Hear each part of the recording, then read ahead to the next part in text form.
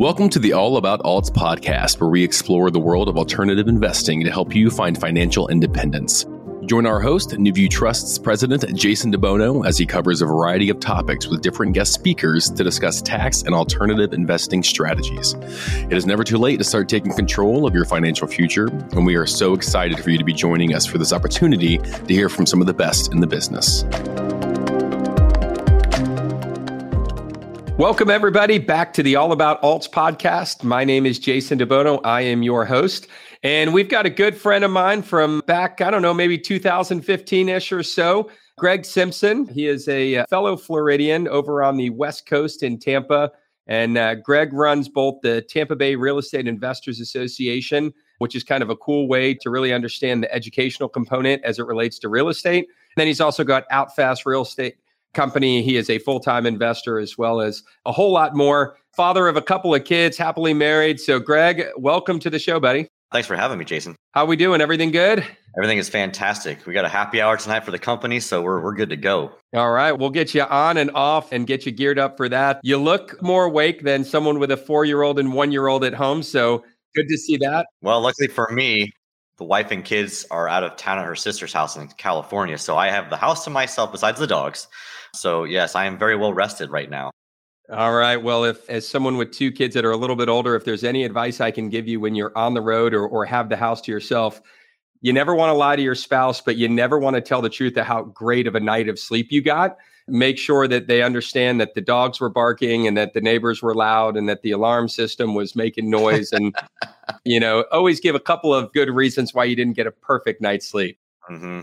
Totally. Let's dig into it. I mentioned the Tampa Bay Real Estate Investor Association. For those that don't know, the AREA, as the acronym kind of spells out, really are educational groups, clubs, associations, for lack of better terms, that pool together both aspiring investors right alongside veteran investors.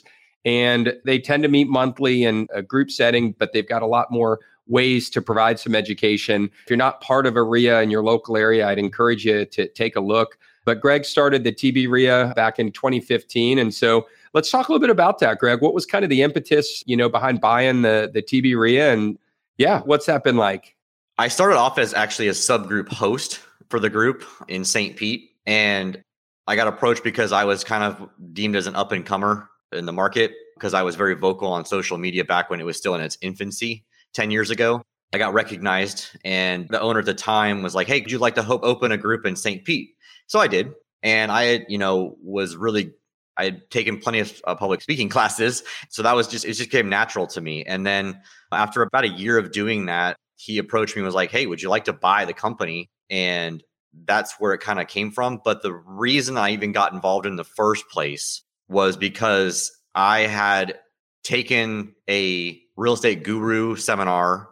And if you haven't heard my story before, I'll make it as brief as possible because we can go all day on this topic alone. But what happened is that we went to a free event. They get you to go to a 3-day seminar, which was $1,500 for the 3-day. And in my previous business, I didn't have $1,500 that day, but my dad came with me because he worked with me.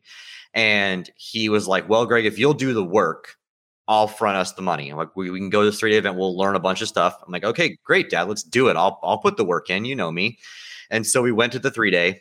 And while there was a lot of great information, I'm not kidding. There was actually a lot of really good information in that first 3 days. The problem was that it was just also a pitch fest for the 3-day bus tour out in California.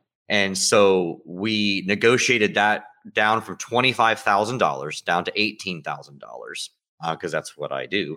And I don't pay full price for anything. But the pitch was, hey, you need to go call your credit card companies, open up new lines of credit. We can show you how to do it because you're going to go to this bus tour in California. You're going to learn everything you need to know. And you're going to make money so fast, it doesn't matter if you're putting it on credit cards at 18, 25% interest. It doesn't matter.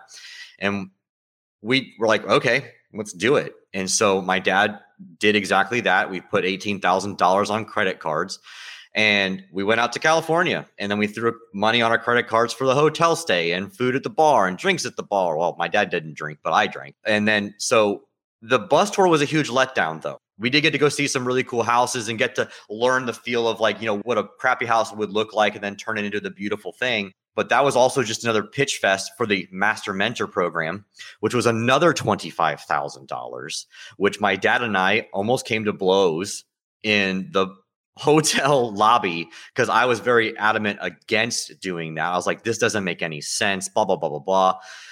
And my dad was adamant though, and he wanted to do it. So I was like, all right, Dad, if you want to do it, it's your money, it's your credit cards, it's your life. I'll still put the work in. So he did. Raise the credit card limits again, blah, blah, blah, blah, blah. And to make the long story short, it actually bankrupted my dad because we were not able to do deals fast enough because there was a lot of bullshit on that, a lot of fluff. So the RIA was a way for me to take the knowledge I did gain from that, but I also gained valuable information from a mentor that I did meet through that organization, that seminar, who also thought it was crap. But I met him and we became friends and he was my mentor. And TB RIA was a way for me to give back to the aspiring investors and try to tell them, like, you don't need to spend $50,000 to learn how to do this business. To wrap that up as fast as possible, that's why I do the RIA, because the RIA is not a moneymaker for me. It is a lead source for me, but it's not a moneymaker for me itself. I appreciate you sharing that story. And, it's not the first time that we've seen that. And certainly over the years, it's really hard because good mentorship can be worth every cent that you pay. And sometimes it's kind of like a college education. You can go to a private school and pay a premium and it could be the best decision you made. You can go and pay a premium and come out of there with no real skills and no opportunity to earn money and realize that you just paid a lot of money for something that you'll never see the return on. So, what I always recommend for RIAs is start there. You can't go wrong. It is going to give you everything you need to know how much and how fast and how aggressively you're willing to invest in your investment career. So on behalf of a student of a RIA for the last 18 years, or I should say many RIAs that have taught me a lot of great tools, thank you for putting in the time and effort and energy, because there is no real money to be made in small dollar education, which is what the RIAs are. They're not designed to be big dollar education. So thanks for what you do there. Let's talk a little bit about kind of what are the topics. What do you guys today? I mean, the world has changed. I mean, certainly, what you're talking about when you started in 15 and what you're talking about today have changed. But what are some of the topics, maybe the last few months or key areas that have been a focus? And let's stick to the RIA side, through the RIA that your members have been either asking a lot or been in need of. Sure. This year, we have kind of had somewhat of a focus on multifamily, because multifamily has been all the rage the last couple of years, with a few big players like really being vocal on social media, BiggerPockets, Grant Cardone's, that kind of thing. We've gotten pretty heavy in that this year with the RIA.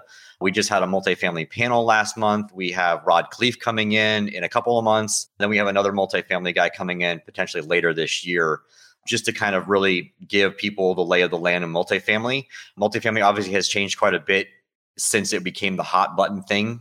Because of interest rates, it have changed a lot of people's refinancing things. But if you can still make the deals work now with these high interest rates, dude, when the market shifts back where interest rates drop and you can refinance in 3 to 5 years, you're going to get much more than your standard 18% IRR that everyone's searching for. But that's been kind of our focus this year, is multifamily and, overall education as well. Like, because obviously we get a lot of people who come in who want to get started in wholesaling or fix and flipping simply because they feel they need to raise their own capital to do deals, right? Which we know is not the case. I mean, I can't tell you, I don't think I've ever put more than $5,000 of my own money that I got then reimbursed by my private lender from.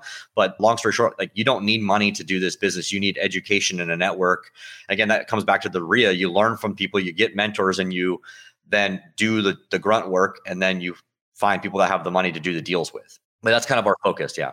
And you hit on two things I want to dig a little deeper on if we can. The first one was interest rates. And I love that you highlighted, if you can make the numbers work at these interest rates, opportunity is great down the road. One of the things that I don't think gets talked about enough is really the interest arbitrage opportunity in real estate. Is a lot of times we think that if you buy real estate and you buy it when interest rates are high, you're forever stuck with this high interest rate environment. It's a 30-year mortgage. Why would I ever do that at 7% or 7.5%? But you mentioned this refinance opportunity, which is not just for multifamily. This occurs in single family or any other real estate. So I got 3 or 4 of them going right now. yeah, talk to me a little bit about that. So, what's the strategy behind that interest arbitrage, and what does that look like for an investor, looking to get in the market today? And let's assume interest rates go down, which I think everybody believes will happen. Let's not even suggest the time frame, but we know that they'll peak out at some point. Well, I do have a crystal ball, Jason.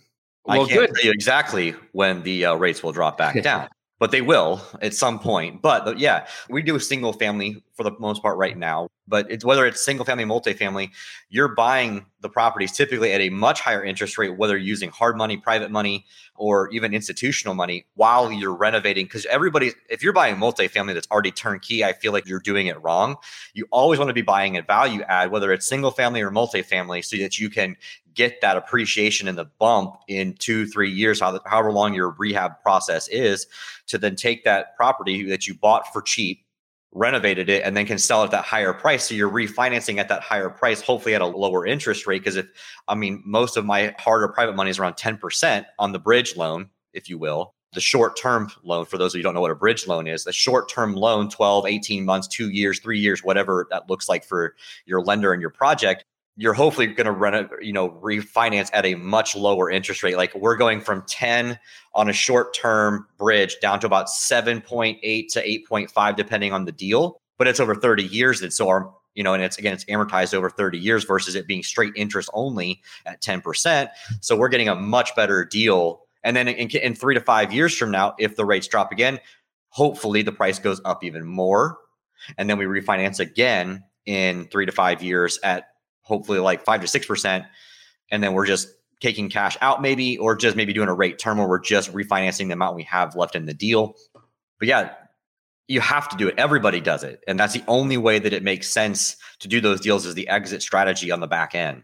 Absolutely. Well, I appreciate you driving that home a little bit more. I meet people a lot and they say, I don't know if I want to be buying real estate with rates where they are today. And I tell them it's the one thing that's temporary. Everything else in the purchase, I suppose the property and, its condition, all of those things are temporary, but interest is so easy to get yourself out of. And yes, there's a refinance cost, but it's pennies in comparison to, a percent or two lower on a interest rate financed over 30 years. So you had mentioned the concept of kind of interest rates, and I think that's a fantastic strategy for us to deploy. Let's kind of shift gears a little bit and let's start looking at kind of this value add. Right? You had mentioned value add as an opportunity. Help our listeners understand, what is value add? What does that mean? And why do you, kind of put your investment philosophy really tied all around value add from an investment standpoint? Yeah. So because I come from the fix and flip and wholesale world to start this business, I can't, and again, I don't buy anything at retail. I cannot bring myself to buy something that's turnkey, because you're not going to get the value add, which is basically the bump in the value of the property in just a short period of time, or even over a long period of time. So we buy everything that is ugly. Everything we buy is ugly. And then the value add prospect, or part of that, is where we take the property, we put a new kitchen in, or we put new flooring, we put new roof, AC, whatever we do to renovate the property. Just putting fans in rooms can be a value add. Putting LED lighting in a house versus your old incandescent stuff. Now, again, everything's LED now, but back 5 years ago, we were still putting LEDs in everything. And that solar is now becoming a huge value add now that solar terms have changed. So anything you can do to add value to the property, short-term or long-term, is what we look for to make sure that we have equity from the get-go. If you're buying a property that's turnkey, you're buying it at fair market value today. You're not getting a discount. So if the market shifts down, you're now underwater. And that's what a lot of investors do, because they don't have time to do the value add. And I get that to a point, but you should not be buying it if it's not a value add. Again, that's my opinion, because if the market shifts, you're underwater. But if I buy that property at a 30% discount and I put money into it, I've increased the value of the property as it sits no matter what. So that property that I bought for $350, I put $50,000 in, is now worth $500. Even if the market takes a 20% dip, I'm still at least, even. And if I'm planning on holding that property for 10, 15, 20 years, that property is guaranteed at some point in that time frame to go up in value. and then a refinance part will happen, and then either cash out or just refinance what I've got already into the deal. And I'm basically had somebody else pay my mortgage for however long, and I got cash flow and appreciation all in one. You cannot do that anywhere else with any other investment on the planet, ladies and gentlemen. Doesn't exist. Yeah, I love talking about kind of comparison to other asset classes. And there are lots of great asset classes, and there are people that earn really good livings. But, Greg, this is something that we, without question, agree wholeheartedly on, is there is no other way for the average American to enter into an investment field, get moderate knowledge, and be able to have big impact from a return standpoint. And when you can double dip on both the cash flow and the appreciation, and as much from a financial standpoint, obviously our NuView life, we don't like the word guarantee. I know. But I understand completely its context. And that is, the history of the world has proven that real estate as an asset class will become worth more. Now, it doesn't mean there's not years that it doesn't become worth less. And there's not properties that have to be decommissioned, and all of those things happen. But history, and not just recent history, not even long-term history, but forever, has proven that real estate, if you can hold it long enough, and it's why we're such fans of using retirement accounts for real estate when the deal's right, because you have a long-term vehicle holding long-term assets, and that just kind of is a recipe for success. So I'm going to do this, Greg. I want to pause.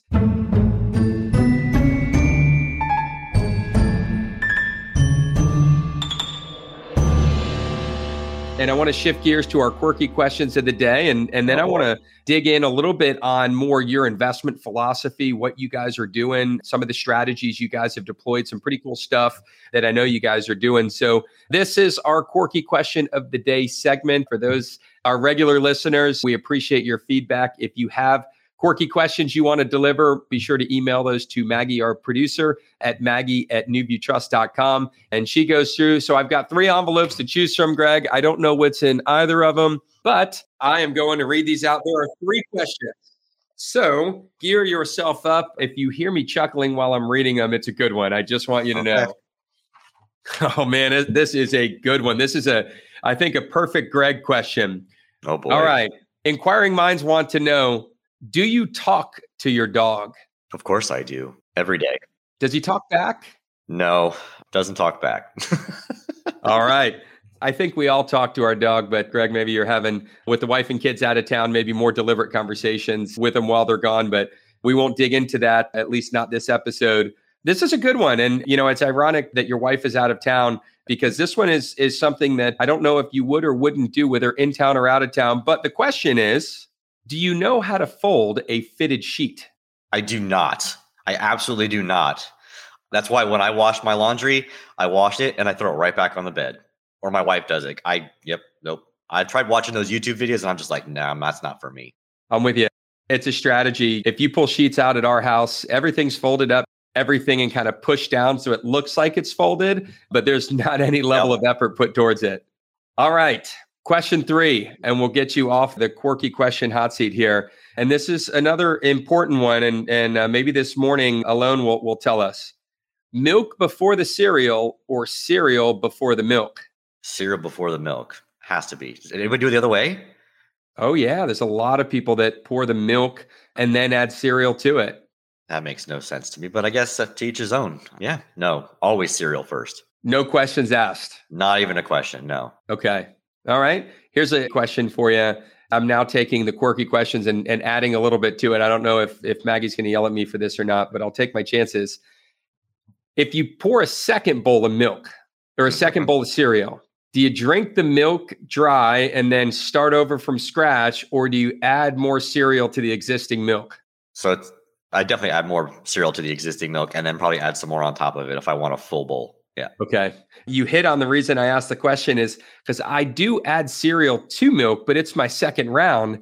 And what I don't like is I never can get the cereal to milk ratio right. Exactly. That's why I would understand why we would put the milk in first, because you don't know the ratio of how much you're going to eat. I don't know. Yeah. Well, maybe we'll have to strategize on how to create a bowl that solves that problem in a cereal to milk ratio. But Greg, thanks for participating. There's our $1 billion idea right there. I don't know. That's right. You heard it here first. Thanks for indulging our quirky questions. And thanks to those of you that are listening out there that continue to send those in. I can't tell you how much of a kick I get out of this. And it's usually the first bit of feedback when we wrap up the show and we're off the mics is usually, man, those quirky questions were all over the place. So you did good, Greg. I think you did really good today. Thank you, sir. Cool. Well, we talked about TB-RIA. We talked about kind of education, some of the hot buttons that you guys are covering from an educational standpoint for a lot of your members. Let's shift gears and let's talk about OutFast and Greg Simpson, the personal investor. This is how you earn a living. This is what you do full time and have for some time, quite some time. So let's go all the way back. And what was the transition from, now Greg was an entrepreneur. I'll let him tell his own story, prior to moving into real estate, which is also really being an entrepreneur, right? Oh, yeah. But what caused you to completely transition full-time into real estate? When was that? And what was kind of the impetus and background behind that? So yeah, I ran a swimming pool service and repair company in Pinellas County and here in Florida, where I was born and raised. Again, the reason I got into real estate was because, we watched the videos, but this began before YouTube was a really, really big thing. You had to watch TV for the Flip This House shows and you watch that stuff and you get excited about it. You see the quick money. And that's really what it was about in the beginning. It was about making money simply because of the fact that I had met my now wife, because the pool business was an okay business. I was very burnt out of that business at that time anyway. I wasn't making a lot of money. And I was like, man, how am I going to ever make a living out of this and provide for her and a family in the future? And so I just saw the pool business as a dead end. And so obviously everyone, knows real estate, you can make a lot of money, which is absolutely true. It's not as easy as it's made out to be. But once I finally did a few deals while I was still running the pool business, I basically had 2 full-time jobs, if you will. But luckily, the pool business did somewhat run on its own with some employees that were very good. I was very lucky to have them. I was able to flip a few houses and make some money. And then I decided I was going to sell the pool business. And actually, somebody I met through TB-RIA used to be a pool service company sales broker. He used to sell companies that were pool businesses back in the day. And I was like, well, that's freaking awesome.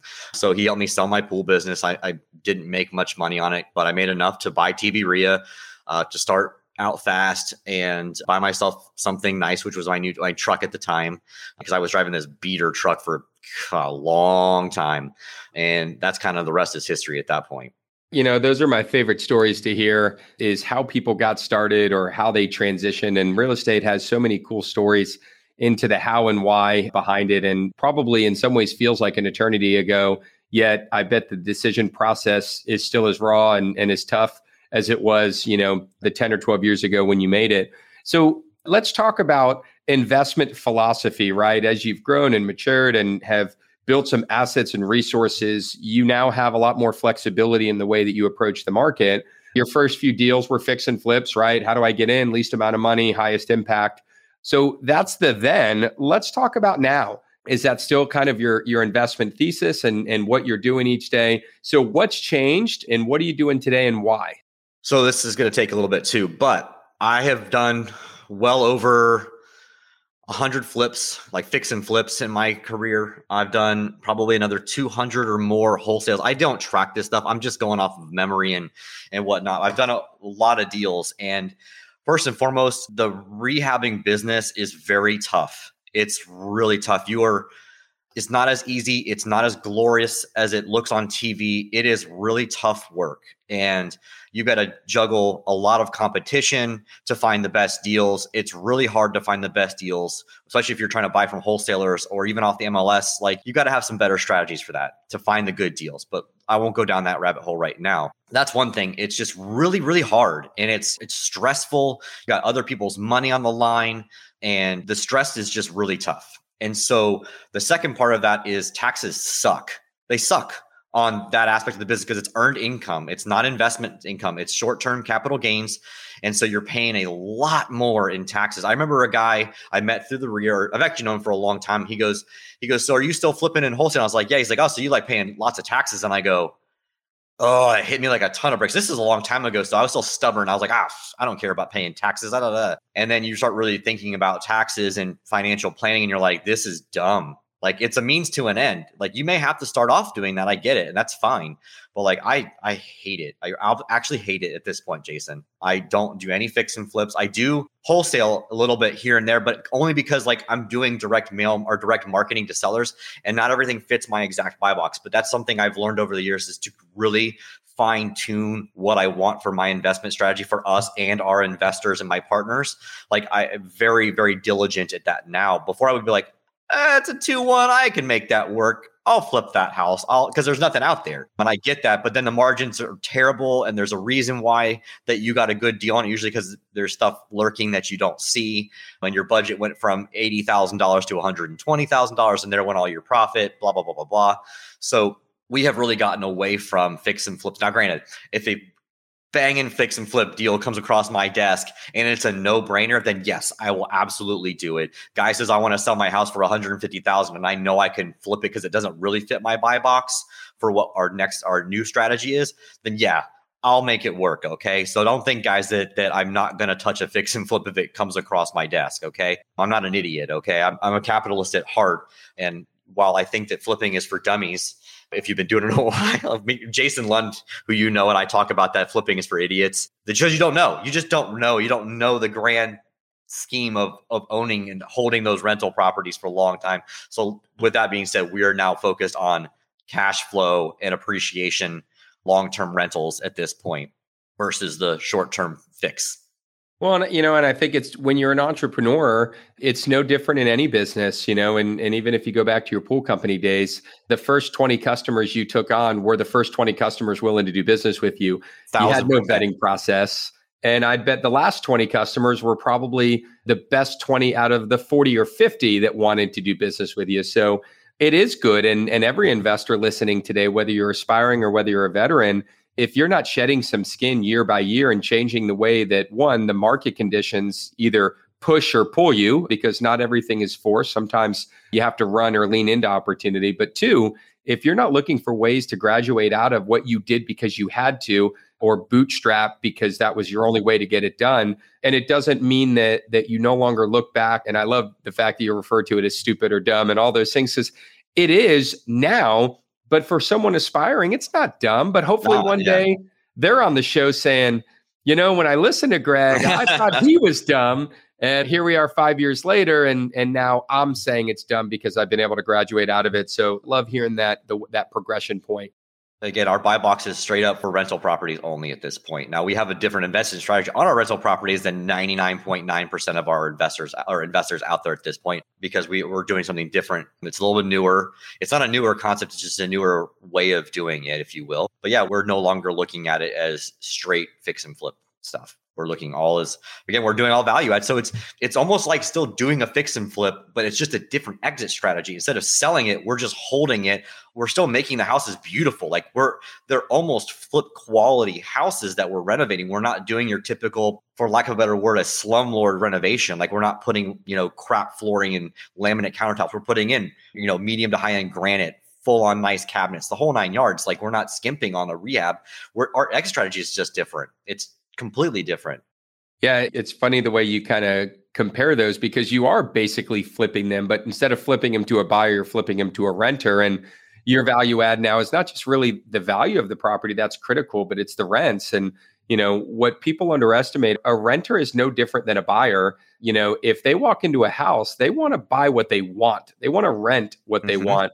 And people are always willing to pay more for what they want. And it's just amazing how a few things like granite versus not granite, high-end, soft close cabinets versus older, kind of exposed hardware, that stuff may make the difference in either the buyer saying yes or no, or the renter saying yes or no, or the renter agreeing to pay full price. So value add is value add, whether you're doing it for the sale or for the rent. What I want to add to that too is that what's harder, finding the tenant or keeping the tenant? I want my tenant to live in that house forever. Yep. If I find a good tenant, they're qualified, I don't want them moving out.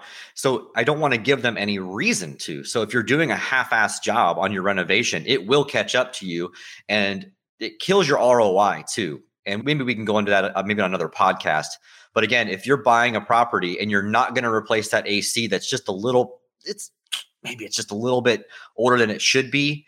If that AC goes out like one of ours just did, and you don't account for that, there goes your entire ROI for 3 years. Gone.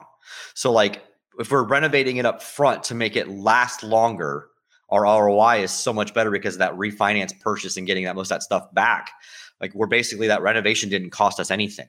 So if you're going to skimp on your renovation, you're done. Your ROI, your cash flow is gone if that happens. So we look at it as not only do we want to like have a nice product for them to make the decision to rent from us, we want to keep them there as absolutely long as possible. So we're not having every year a turnover that takes 2 to 3 weeks and then find another tenant that takes another couple of weeks, get them to move in, start paying rent. You're anywhere from 3 to 6 weeks before you're back running again. And then your ROI for that year is also mostly gone.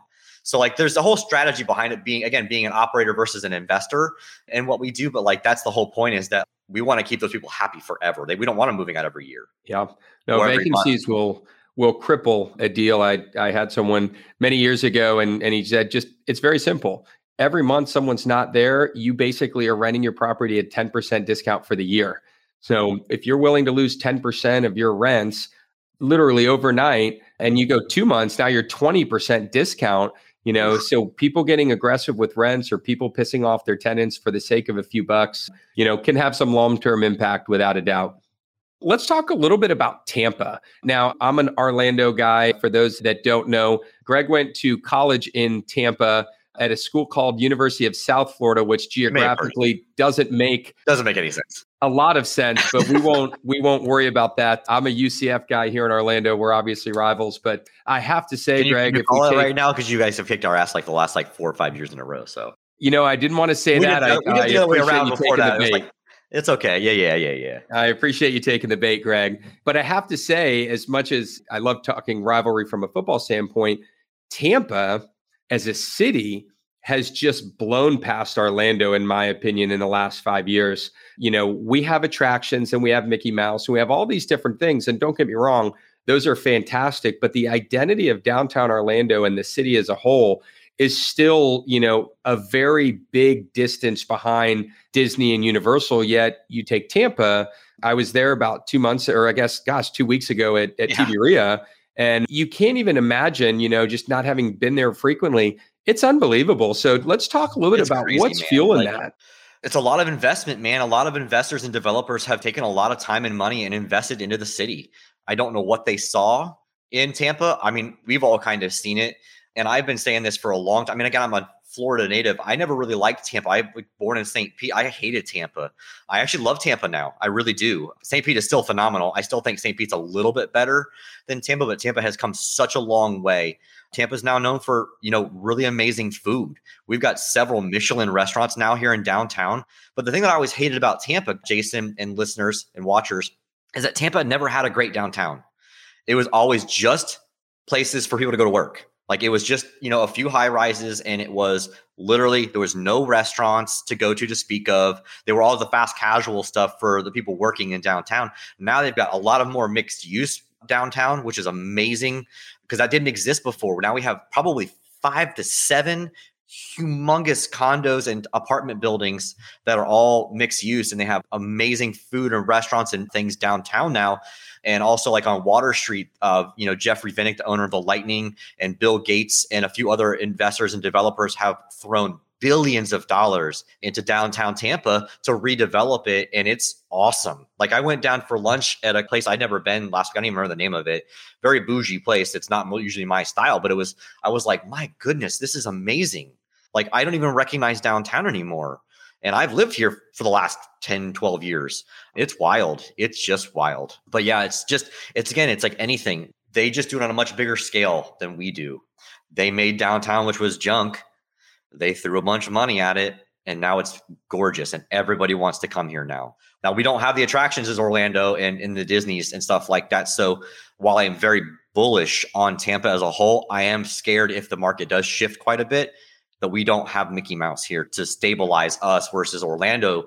We'll still have plenty of people still coming to Disney. I don't see that being a thing. Like where I don't think that, I'm not saying that anything is recession or correction proof, but Tampa, with the amount of money that's been here, and honestly having Tampa win several championships with Tom Brady and also the Lightning winning back-to-back and being in 3 straight Stanley Cups, sure as heck didn't hurt the exposure that Tampa got during COVID in that time frame, because everyone was like, whoa, let's go to Tampa to check it out. And everyone fell in love with it. And yeah, Tampa's phenomenal. And I do love Tampa now. No, they really have done a great job. I think it would be a prime example of a value add city. Yeah. It was, I got asked at that lunch, it was like, hey, do you see Tampa being the next Miami? And I was like, I don't know if I'd go that far, but I definitely was like, I think it could be the next Orlando, where it's like, Orlando spiked. And it's now Orlando's massive now. It's like the development has just gotten so big in Orlando that you got, so many huge areas outside of Orlando, just like Tampa now. All these different developments have happened outside of Tampa because Tampa grew. And we still can't keep up with the amount of demand here. So that's going to be interesting. That's why I feel like it's fairly recession proof. We still can't keep up with the demand for housing here. Well, Florida, as a whole is, certainly one of the states that was a big winner in the COVID sweepstakes. And, that's not going away. And as remote work continues to be an opportunity for people, they're looking at different states. And, I'm a Florida native as well. And it's pretty hard, when people ask about Florida and I tell them, what we pay for our houses, what our houses look like, how long it takes me to be parked on a beach or on a boat on a lake, the 0 state income taxes. And then you can now finally, regardless of the metro you're in, we can talk about winning sports teams and a lot more, performing arts and all these other things that historically really we didn't have. And those things do matter to people. And they're going, wait a minute, I can go down to Tampa and be a Lightning fan and I can go cheer for the Bucks and I can, watch the Rays play and I can do that all at the beach while paying no state income tax. And I can pay 30 or 40% less for a 30 or 40% bigger house. It only takes a few of those things for someone to go, this starts to look and feel a lot like the right thing to do. Yeah. And all their friends are telling us, like, oh my gosh, you're moving to Florida. Why? And then they're giving the same exact examples you just gave. And they're like, maybe I should do the same thing too. That's right. No, it's been really nice. And it has really created a lot of opportunity. And you mentioned kind of these secondary and tertiary markets outside of Orlando and outside of Tampa and even outside of Miami. And then you look at Southwest Florida and Jacksonville. Jeez. It's amazing. The opportunity is endless. That's for sure.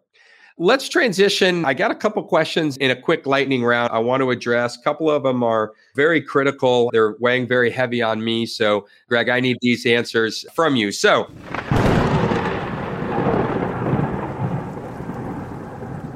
we will fire away with our lightning round here. Question number 1. What's the best investment you ever made? Ooh, good question. Right now, the best investment I ever made is actually a house that I own now. We just bought it 6 months ago. It is now cash flowing at near $10,000 a month. Wow. Mm-hmm. Well, that's a great property. We can maybe follow up with that afterwards. So, yeah, I like that one. That's certainly going to be, when the mics go off, a little bit further question behind that. Question number 2. If you could go back 10 years, right, to young Greg, wet behind the ears, buying TBRIA, fresh off of the credit card charging story, and you could go back and kind of do stuff differently or do something differently or give yourself some advice, what would it be? The advice would be what Rod Khleif gave me when I had him on my podcast in 2019. It was my first ever podcast guest on our Outfast podcast. And to get Rod Khleif was pretty ridiculous. But he said, how many wholesales you did? And I was like, I remember he's like, don't you wish you would have kept a bunch of those? And I said, again, it was one of those other gut punches. So I wish I'd have bought more properties for rentals back when I was selling I remember selling wholesale deals in Tampa for $50,000. Yeah. In 2012 and 13, 14. I'm like, imagine what they would be worth today. Yeah.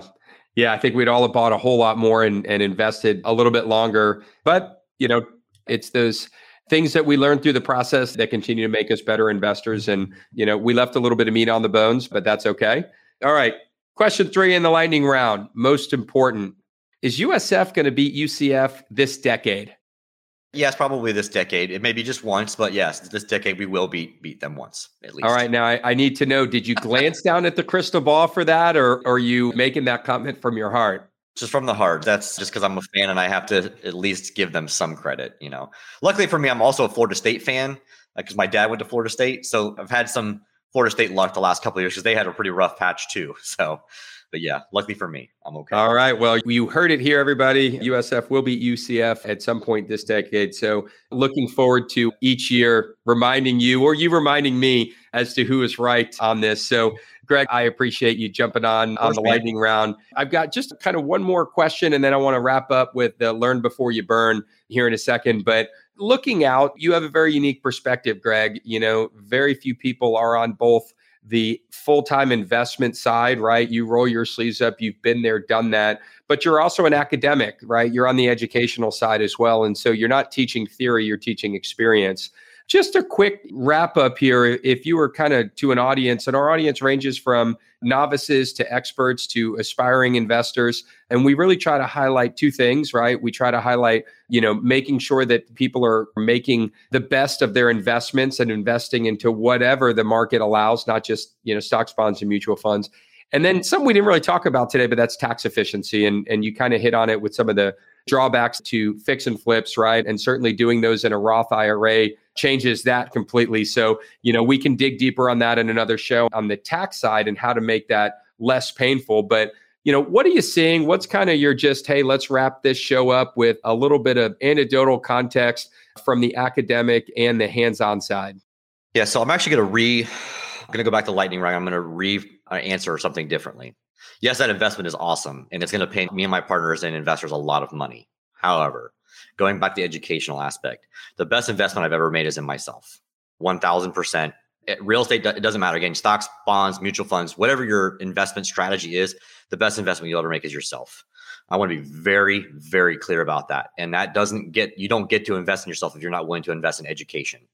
Whether that's investing in education with a monetary dollar fixed amount to it, or if that's time.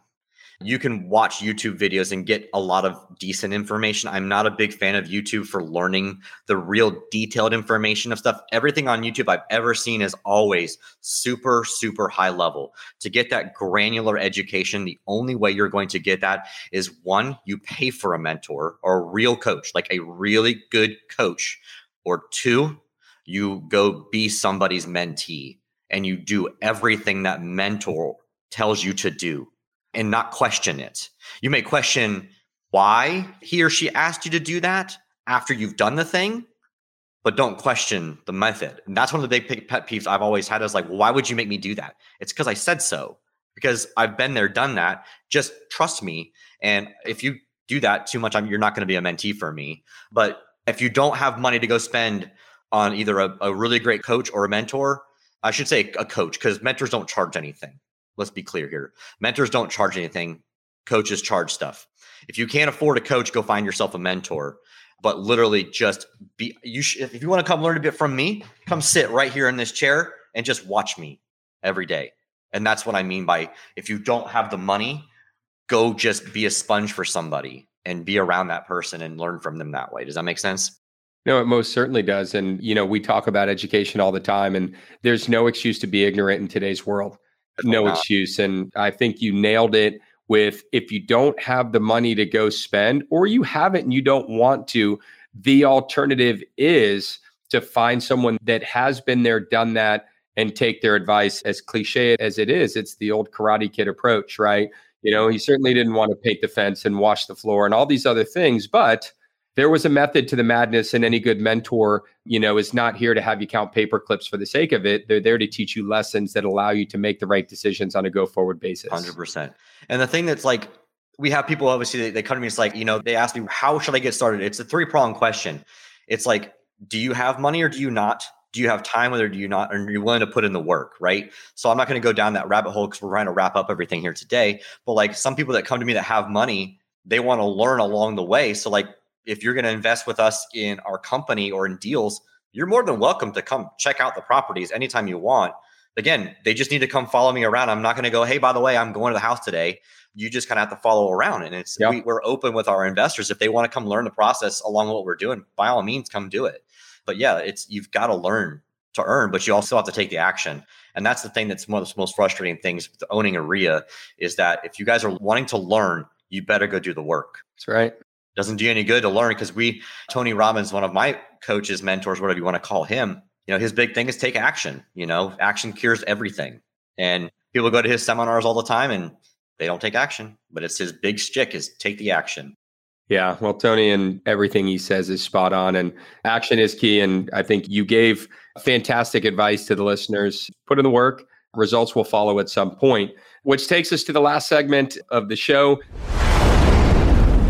This is the Learn Before You Burn. This is where we help our listeners get the lesson without the experience. So, Greg, what do you got for our listeners today? What have you learned in the course of your career that was painful, but the lesson alongside the experience was worth it in the grand scheme of things? So what's your Learn Before You Burn for our listeners? Learn Before You Burn is know that there is more money out there than you ever imagine. Go find deals and the money will follow. I was told that a long time ago, but I didn't believe it. And then you start doing some deals, the money will follow. So don't ever let that be a limiting belief that there's not enough money for you to go find out there to do your deals. It's everywhere. It's absolutely everywhere. So yeah, I would definitely say that one for sure.